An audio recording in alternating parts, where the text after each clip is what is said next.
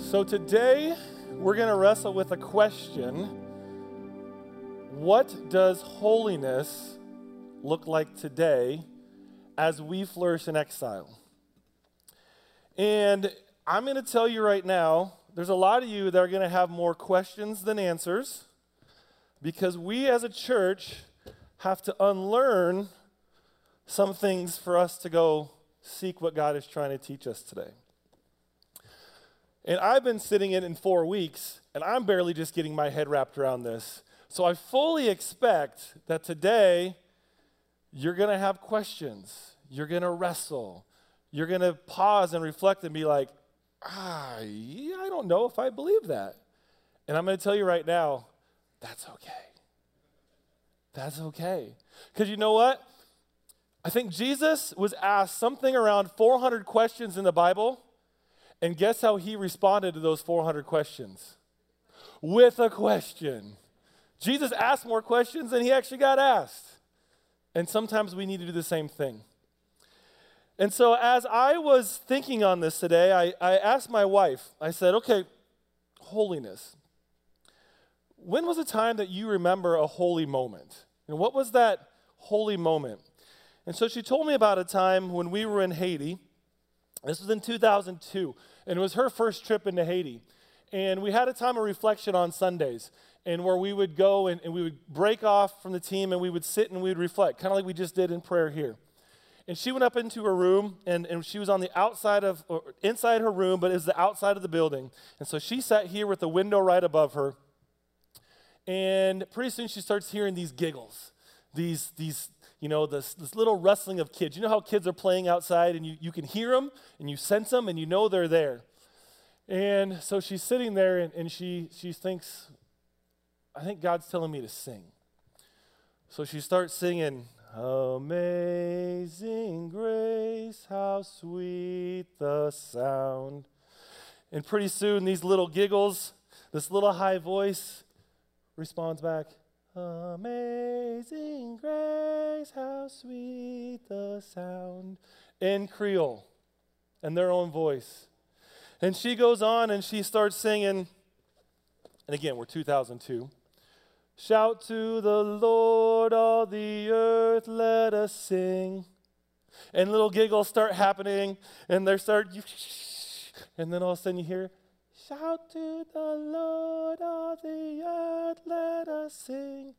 And back and forth they went in this holy moment where language didn't matter, where cultural, where I come from didn't matter, where skin color didn't matter, where in joy they sat together and they sang back and forth to each other. And so since Alan so callously cut us off in our community time earlier today, I want us in our communities to wrestle with this question and to ask this. And I am going to ask for some people to share some stories because I think it's in our stories that God reveals things. Is think of a time in your life when you've experienced a holy moment. Whether you've experienced it yourself, whether you've seen a holy moment, you know, that time when you have that time where you're like, I am in the presence of the Holy of Holies here, and I can sense it and I can feel it. And as you ponder that, and whether you want to verbalize this out loud or not, but think about what ushered in that holiness. What preceded that? What was the things that led up to that holiness coming into that moment? And so as groups, I want you to share your stories, and then I'm going to have a mic, and I want to hear a couple stories. I think the Lord is anointing some things that will help us in our teaching time as we wrestle this together. So since Alan cut you off, I'm going to let you go back again, talk about a holy moment in your life. And go. All right, I pray that God has told someone in this group or a couple people to share a little bit about their holy moments. Is there anyone that would be the first willing victim to be able to share their story? Willing participant. Any hand up anywhere? One over here? All right.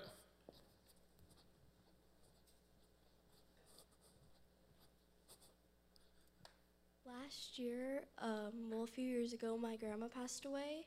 And so last year, I went away and kind of prayed, and I held my hand out, and I felt somebody was holding my hand. Amen. Amen. Thank you for sharing. Another story. Who else? All right, got one back here, Laura. It kind of goes with that, I think, with death.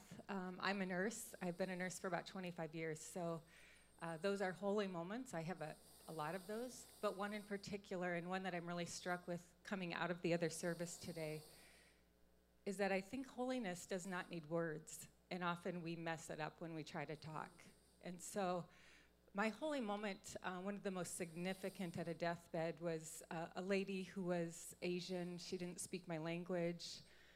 I didn't know her culture. She was in tremendous emotional pain. I didn't know how to enter that. So everything I had been taught, every sermon, every song, I couldn't connect. So I just prayed, Lord, help. And she stood about as far away as Mary is to me. And as I prayed, I think her culture was not a physical touch, so I just stayed about that far. She kept edging closer to me until our upper arms were touching. And once our upper arms touched, she released sobbing.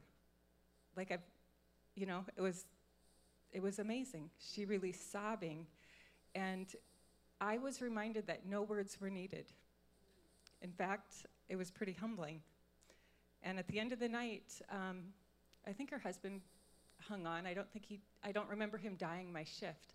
But as I left, she was tiny, like 4 feet. And she lifted up her little arms to me, and I gave a hug. And again, no words. That's awesome. Thank you, Laura. Praise God. One more.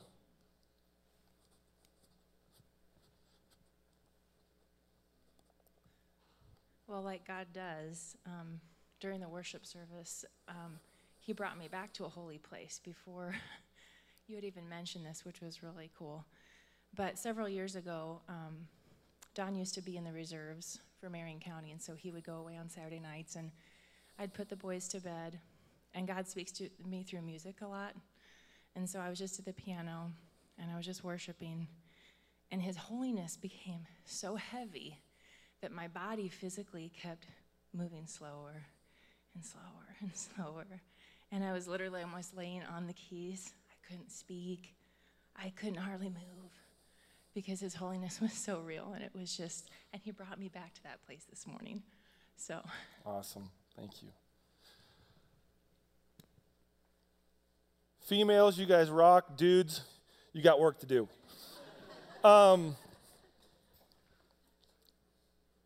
So here's the key message I'm going to hit on, and these 3 stories absolutely exemplified this. If you go to the key statement slide, is holiness looks like a relationship grounded in humility and held together by grace. Let me repeat that. Holiness looks like a relationship grounded in humility and held together by grace. Go to the rules versus relationship. Now, if you're like me and you grew up in church, I've been in church my whole life. When I thought of holiness, and again, holiness means to be consecrated or set aside, which we all get that, but to be used for God's purposes. Sometimes we forget that. Is that I lean on the rule side. The rules are what create holiness, right? I follow these rules, I become holy. The rules are what create me holy. I do this, don't do that. Do this, don't do that.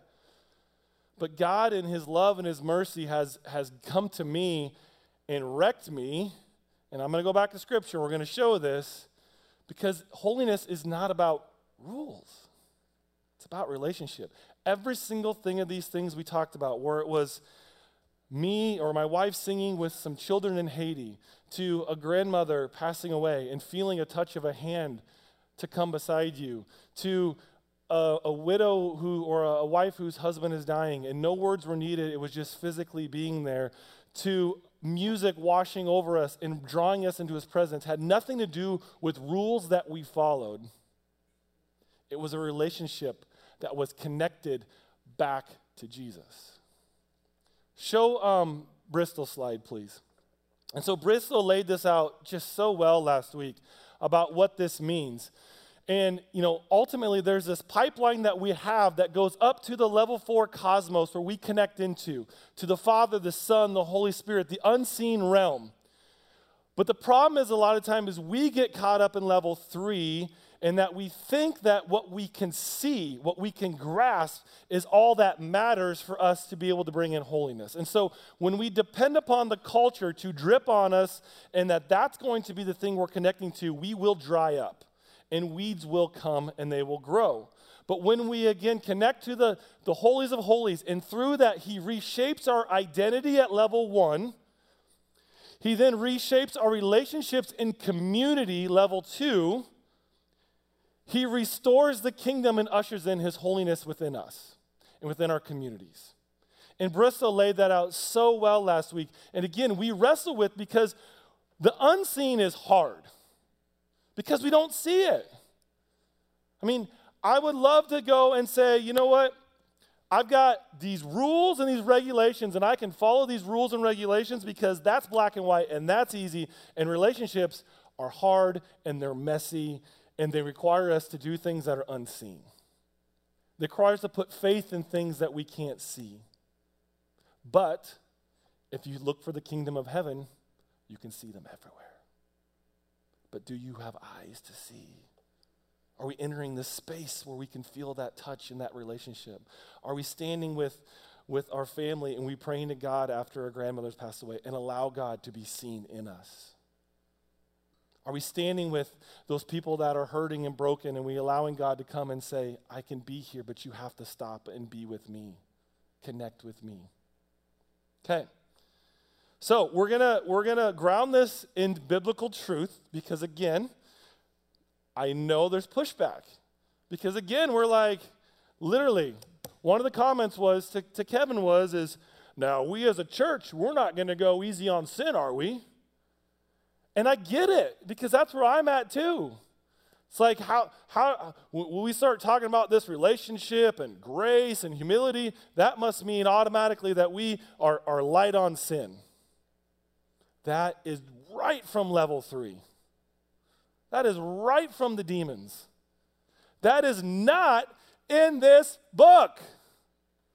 That is not what Jesus taught. And we got to get that out of our head, church.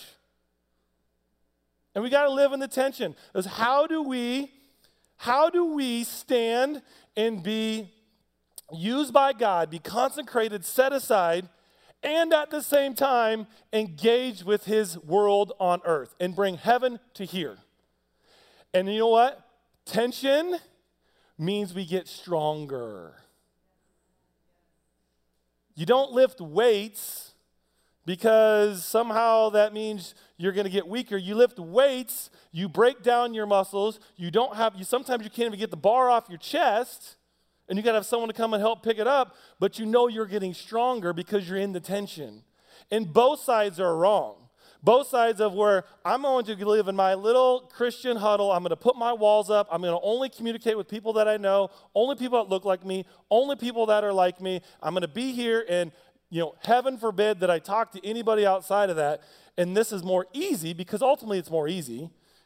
That doesn't allow you to grow. And vice versa. If you basically say, oh, whatever's whatever, I can do whatever because grace, and I can just go sin and do whatever, that's perfectly fine. There's no tension there either. It's in the tension that God works. And we got to be people that stand in that tension. That's what God's calling us to. All right, let's get to Pastor. Let's get to Scripture because God will work more than my words will. All right, 1 Peter 1:13 through 16. It's on page 1200 in your book, and we are going to jump around quite a bit. So I'm going to really ground this in Scripture so you can not say, well, that wasn't very Scripture-based. All right, so 1 Peter 1:13. Therefore, prepare your minds for action. Be self-controlled. Set your hope fully on the grace, there's that word grace, to be given you when Jesus Christ is revealed. As obedient children, do not conform to the evil desires you had when you lived in ignorance. But just as he who called you is holy, So be holy in all you do. And I want to point out in all you do. For it is written, be holy because I am holy. So first off, we are not holy because something that we have done. We are only holy because it's Jesus Christ that has come before us, and God looks at us through Jesus Christ. That is why we are holy. And because of that, we can stand in front of a God that has every right to throw us and cast us out, and we can stand in front of him holy. Not because of something we do, but because something that Jesus has done for us. And in that, in all you do, which means every aspect of life. It's not that you just, you do things here, but you don't do it here. In all aspects of life, in your work, in your play, in your relationships, in your family, in your things that you would say like, sports events. Like, yes, I'm not saying God cares exactly what the score is, but he cares about the relationships you're building through that. He can use all things for the good of what he's doing. So now let's go over to Leviticus 19. It's on page 116, 117. Because whenever I think about relationships, I think about Leviticus. God does have a sense of humor. I will give him that. Because I think last time I preached in here, again, I was talking about we're new covenant people. And, that let's talk what Jesus talked about. And what's the passage that again brings me next? It's Leviticus. But God is a gracious God. And he continues to bring things before you. So I'm going to skip around in Leviticus 19. We're going to go verses 1 through 4 to start with. Then we're going to go over to 9 through 16, 33, and 37. So verse 19. The Lord said to Moses, speak to the entire assembly of Israel and say to them, be holy because I, the Lord your God, am holy. Each of you must respect his mother and father, and you must observe my Sabbath. I am the Lord your God. Do not turn to idols or make gods of cast metal for yourselves. I am the Lord your God. Now jump to verse 9, please. When you reap the harvest of your land, do not reap to the very edges of your field or gather the gleanings of your harvest. Do not go over your vineyard a second time or pick up the grapes that have fallen. Leave them for the poor and the alien. I am the Lord your God. Do not steal, do not lie, do not deceive one another. Do not swear falsely by my name and so profound the name of your God. I am the Lord. Do not defraud your neighbor or rob him. Do not hold back the wages of a hired man overnight. Do not curse the deaf or put a stumbling block in front of the blind, but fear your God. I am the Lord. Do not pervert justice. Do not show partiality to the poor or favoritism to the great, but judge your neighbor fairly. Do not go about spreading slander among your people. And now verse 33, when an alien lives with you in your land, do not mistreat him. And in verse 37, keep all my decrees and all the laws and follow them. I am the Lord. Now, again, the first time I read this, I look at this and I'm like, well, that's a lot of do's and don'ts, right? That's a lot of rule-based things, not relationship. But what we have to understand about Leviticus 19, this was written for the Israelites pre-Jesus. So God, who is a holy God, and there is no doubt, God is a holy God. In his love, he created a way for the Israelites, Israel, to connect to him in relationship. This is love letters from God himself written to his people to say, if you want to be in relationship with me and I want to be in relationship with you, here's what we need to do. And you look at this in the first part, verses 1 through 4, it's all about how do we create and go into a relationship with God? How do we enter and walk into a relationship with the holies of holies, the King of Kings? Verses 9 through 16 is how do we do a relationship with others? How do we be in community with others? And that's basically, again, what God was trying to get across is how do you connect with me in love, in relationship, and how do we connect with others? Leviticus 19 is a love letter written by God to his people so they could connect with him. Now, later in this good book, he does something even better. And he sends Jesus. So now, let's jump over to Matthew 22. Matthew 22, it's on page 980 if you got a Pew Bible. So in Matthew 22, 34 through 40. Hearing that Jesus had silenced the Sadducees and the Pharisees got together. One of them, an expert in the law, tested him with this question: Teacher, which is the greatest commandment in the law? Jesus replied, love the Lord your God with all your heart, with all your soul, with all your mind. This is the first and greatest commandment.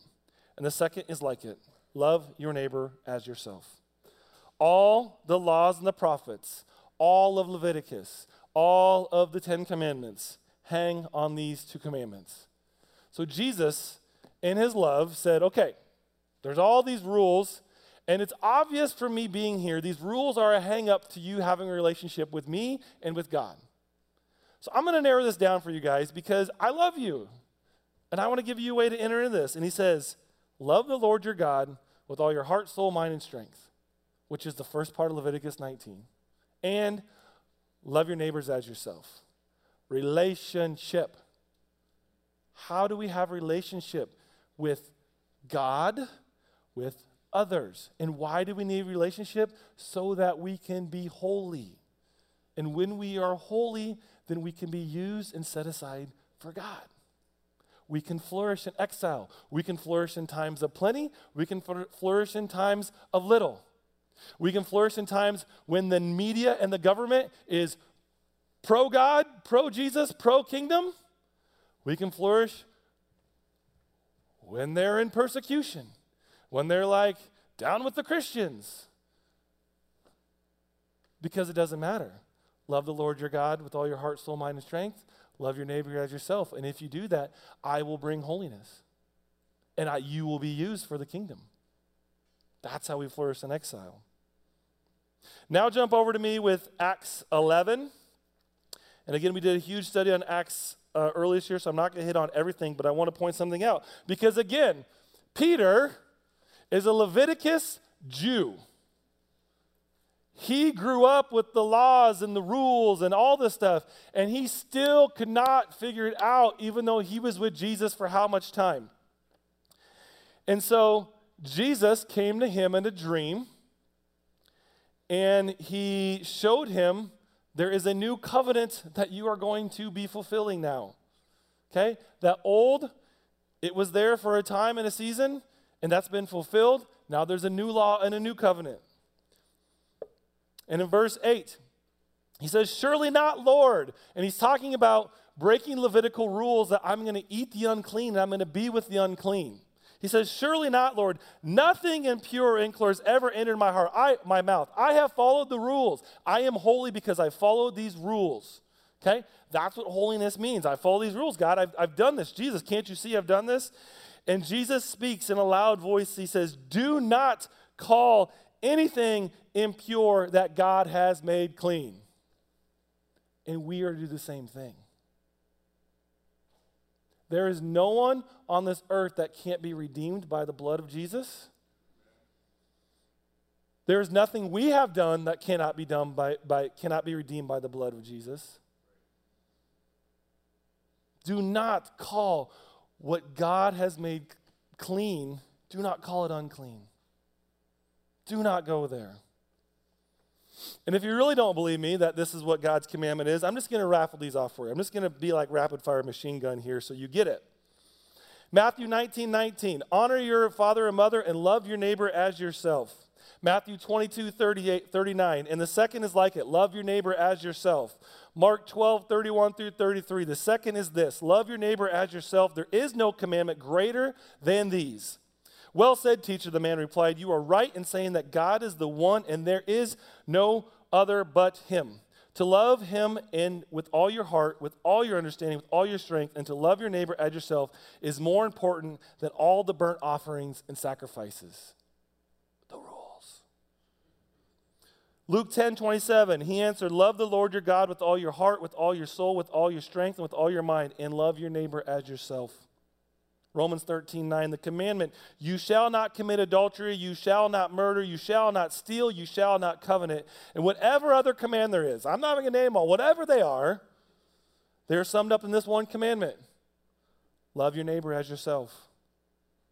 And Galatians 5:14, for the entire law is fulfilled in keeping this one commandment, love your neighbor as yourself. It's pretty clear. How do we live a holy life today? Is we go and we, in relationship, put that key statement up there. We have a relationship grounded in humility and held together by grace. So let's hit on the second two parts of this, humility and grace. Because that's something that we were wrestling with as a teacher team. Is like, okay, so how exactly does this look like? What do we do? And I want to share a few stories from you. First, let's talk about, let's put the picture up there of Mary washing the feet of Jesus with her hair. Let's run this through this filter of relationship, humility, and grace. So first off, Mary was a prostitute. She was a female. She wasn't from the right sect. She also walked in with an alabaster jar, and she let down her hair, which for women today, that'd be like you disrobing your clothes. That's what that meant in that culture. And Jesus was sitting with all these Sadducees and Pharisees in the room. And I don't know if you've ever had this experience where you're trying to show something or teach something, and there's someone you're really trying to get through, and then all of a sudden someone comes out of the blue that you're like, why is this person here? Like, they're completely screwing up all that I'm trying to teach and all I'm trying to do. And so there's humilities on both sides. Number one is there's humility from Jesus to allow her to come in this moment and to wash his feet with her tears in her hair. He has all the power, and he humbles himself to say, this is the teaching. This is it. And I will humble myself to allow this to happen. And Mary, think about if you're Mary. Again, take someone of your highest prestige, someone who you hold in such high honor, and at that point you had been caught in something that is just devastating to your character. Something that everyone's eyes are on you because you've been caught. And you approach on your hands and knees to the foot of Jesus, and you let down your hair, and you break all that you have, all the money you have in the world, and you lay it at his feet. And in humility you say, Jesus, I am broken. Take all that I am, and I put it at your feet. Humility preceded that relationship. Humility is what caused holiness to break through. Humility breaks down walls, and it brings us back to Christ. Now, the second part of that story exemplifies grace. And I'm going to read it to you, but I want to make sure I get the right passage here before I go on. See, I never follow these notes. I just keep going, and then I go, where am I again? All right, so Luke 8. Luke chapter 8, 36 through 50 is this story. And I'm gonna read the second part of this story.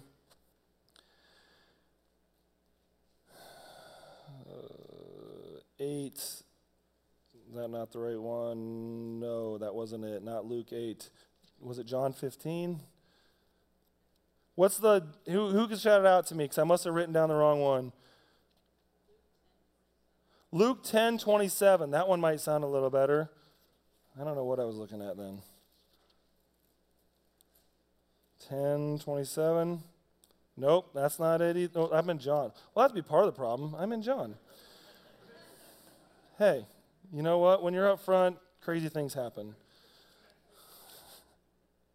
All right, so Luke 10:27. I don't know. I can't find it. But I can reemphasize it. So basically, she comes to him. She breaks the glass. She anoints his feet. Everyone's aghast. His followers are like, that money could have been used to save the poor. The Sadducees and the Pharisees are like, do you know who this woman is? If you knew who this woman is, you wouldn't touch them. Because just like Peter, that's the unholies of holies. You're not supposed to touch that person. And Jesus then goes into a story, and he says, if you had someone who sinned greatly or someone who didn't sin at all, And you had a worker that was working, and one completely stole everything from his father or from his employer, and one stole very little. And the employer forgave them. Who would be shown more mercy? Who would be shown more grace? Well, it's obviously the one that has done more. And in that, Jesus demonstrated through his teachings that his grace is sufficient for all. It's sufficient for those that get hung up on the things that are of control, and it's sufficient for those that have done things that are so far great that you've realized, how could I ever approach the throne? And relationships are messy, right? Relationships are extremely messy. Relationships are messy between God and you, and they're also messy between you and others because we're broken people. And so number one is you got to be come into those relationships in humility, but they have to be wrapped in grace because we're going to have to forgive. We have to forgive ourselves. We have to forgive others. Others have to forgive us. Otherwise, everything just seizes up and it stops. Because grace has to permeate through our bones, our body. Constantly. Because here's the thing, is each one of you described like that holy moment. And holy moments are a blessing from God. They reveal God's presence. They show it. But the problem is there's moments after the holy time, right? In those holy moments, you feel God's presence. Then there's times afterwards where you're like, where did that holy moment go? I can't remember what that was. And that's where you need humility, and that's where grace comes in. It's kind of like an engine. You need oil to keep it graced. Otherwise, that engine seizes up. And grace is that oil that comes upon us. And there's two things that usually happen with grace. And one of the questions that I have been pondering all week is, why are we so afraid of grace? Sometimes I receive grace, and sometimes I don't. But why am I so afraid of grace? And I go to two different spots, and there's different parts of my life when this happens. Is number one, is sometimes I feel like I can control the situation. So if I don't extend grace, if I feel like I can control the outcomes, if I can be the judge and the juror, somehow that means I'm going to be in control in the situation.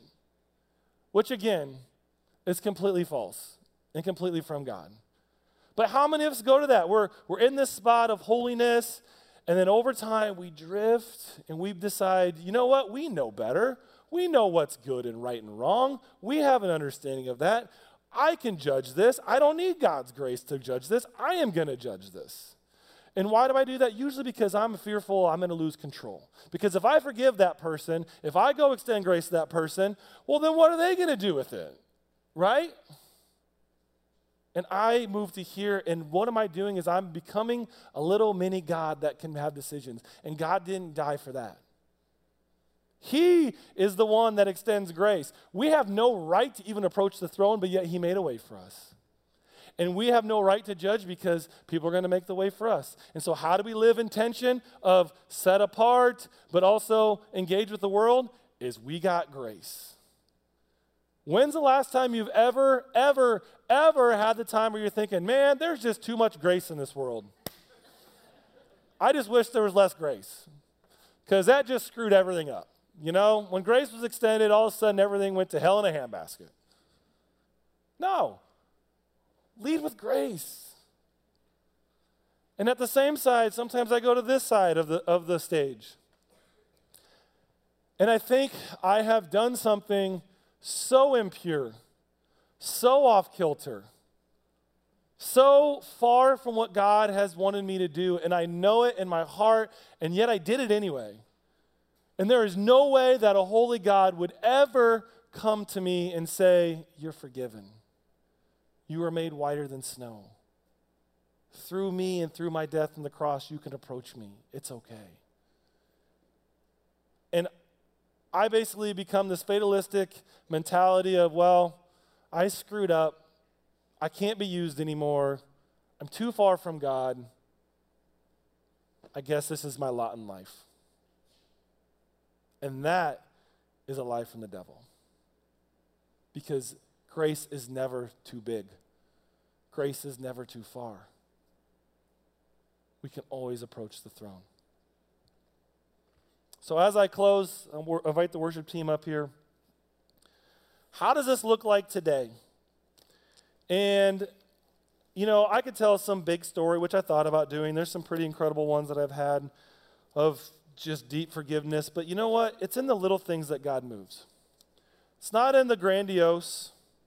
It's not in the huge, major impact moments. The kingdom of God happens when we live in the daily tension of our daily lives. And so we were praying as a team of teachers, and, this has been on my mind. And it's about a week and a half ago, I was going into work, and I try to go to work early because I like to have about an hour before anyone gets there. So it's about 6:45, and I'm driving to Pella. I work downtown right by across from the mall in Groton, and I park over by the library by Second Reformed Church. And in that library parking lot, as I'm pulling into there, and again, I've got eyes because I'm connected. I've been trying to connect back to the level 4, not level 3, level 4, so I've been trying to see these eyes. And as I pull down the street, all of a sudden I look over to my left, and here is a African-American man smoking a cigarette, sitting over here, smoking a cigarette on his phone with his hood up. And I had a moment right there where I could have chosen, what am I going to do? I could have just as easily gone into work that day and gone on with my day. But God in his graciousness has allowed me to go to Haiti a lot of times, and I know what it's like to be a white man in a black man's world. There are plenty of times I've been on the side of the road that I've been like, God, what are you doing? Why am I here? There's no one. I'm looking around, and there is no one like me here. And I am the one that's standing out. And I thought to myself, I don't know this man, but at 6:45 in the morning in Pella, Iowa, sitting along a roadside, I'm guessing he probably needs help.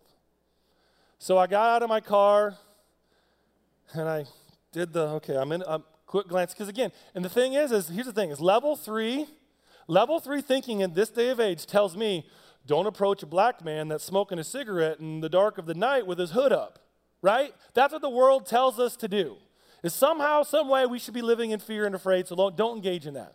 Don't engage in that. Stay away from that. But God didn't, because I was sitting in level 4 at that moment, and I can't always be there, but I was sitting in level 4, and I'm like, you know what? In humility and grace, I'm going to approach him. And so I walked up to him, and I said, hey, you need help? He goes, oh, man, absolutely. I need help. I was sitting here. I was like, I don't know what to do. He says, I just got off my 3rd shift. I'm a painter at Weiler in Knoxville. My wife works in Grinnell. She was supposed to be at work at 6, but she's missing her shift today. She had to call in. And I don't have anyone to call. I don't know anyone here. I was going to try to call maybe roadside assistance or something. I said, well, I can probably come and give you a jump. And so I pull my car up there, and of course his battery's dead as a dead can be. So it took about 20 minutes for it to get enough charge for it to jump. But here's what I learned. His name is Miles. Miles is from Peoria, Illinois. He's lived in Pella for 7 years. And he's like, I love this place. I'm like, honestly, I was like, really? I'm kind of surprised. I mean, it's great. And I'm like, that's fantastic. He's like, this is my home. And he starts talking about that Casey's came in downtown, and the whole downtown's getting rebuilt now, and there's a new place coming over here, and that Dutch Fix place, they're going to move downtown now. Did you know that? And I'm like, well, I'm from here, but yeah, absolutely, that's great. And he had he's like, and sometimes I go across the street, and I have a beer with Monk, who I know Monk, and he lives over here, and he's like, but it's like, I literally have been working all night. I got off, and I was like, I don't know what to do here. I don't know where to go. But I found out, so we started talking more. He's like, well, he's got 14 grandkids. And I'm pretty sure he came here, and I didn't ask this specifically, but he's like, I came here through Calvary Church, and I'm pretty sure it was through some of the ministry programs that they run. And he's like, I got 14 grandkids. I've never been able to bring them to Pella yet, but I am so excited to bring them here. I am so excited to bring my grandkids here. He says, and I call back home to my family and my friends, and they kind of make fun of me. They're like, brother? He's like, Brother Miles? It's like, you went out of the hood, and you went into the woods. But he's like, you know what? And back at home, it's like also our bars and funeral homes. There's just death. There's death back in there. And I come here, and there's churches on every corner. There's people that come like this, and they jump my car. And so we had an exchange. I jumped his car. Literally, the words out of his mouth was, praise Jesus, you showed up today because you just made my day.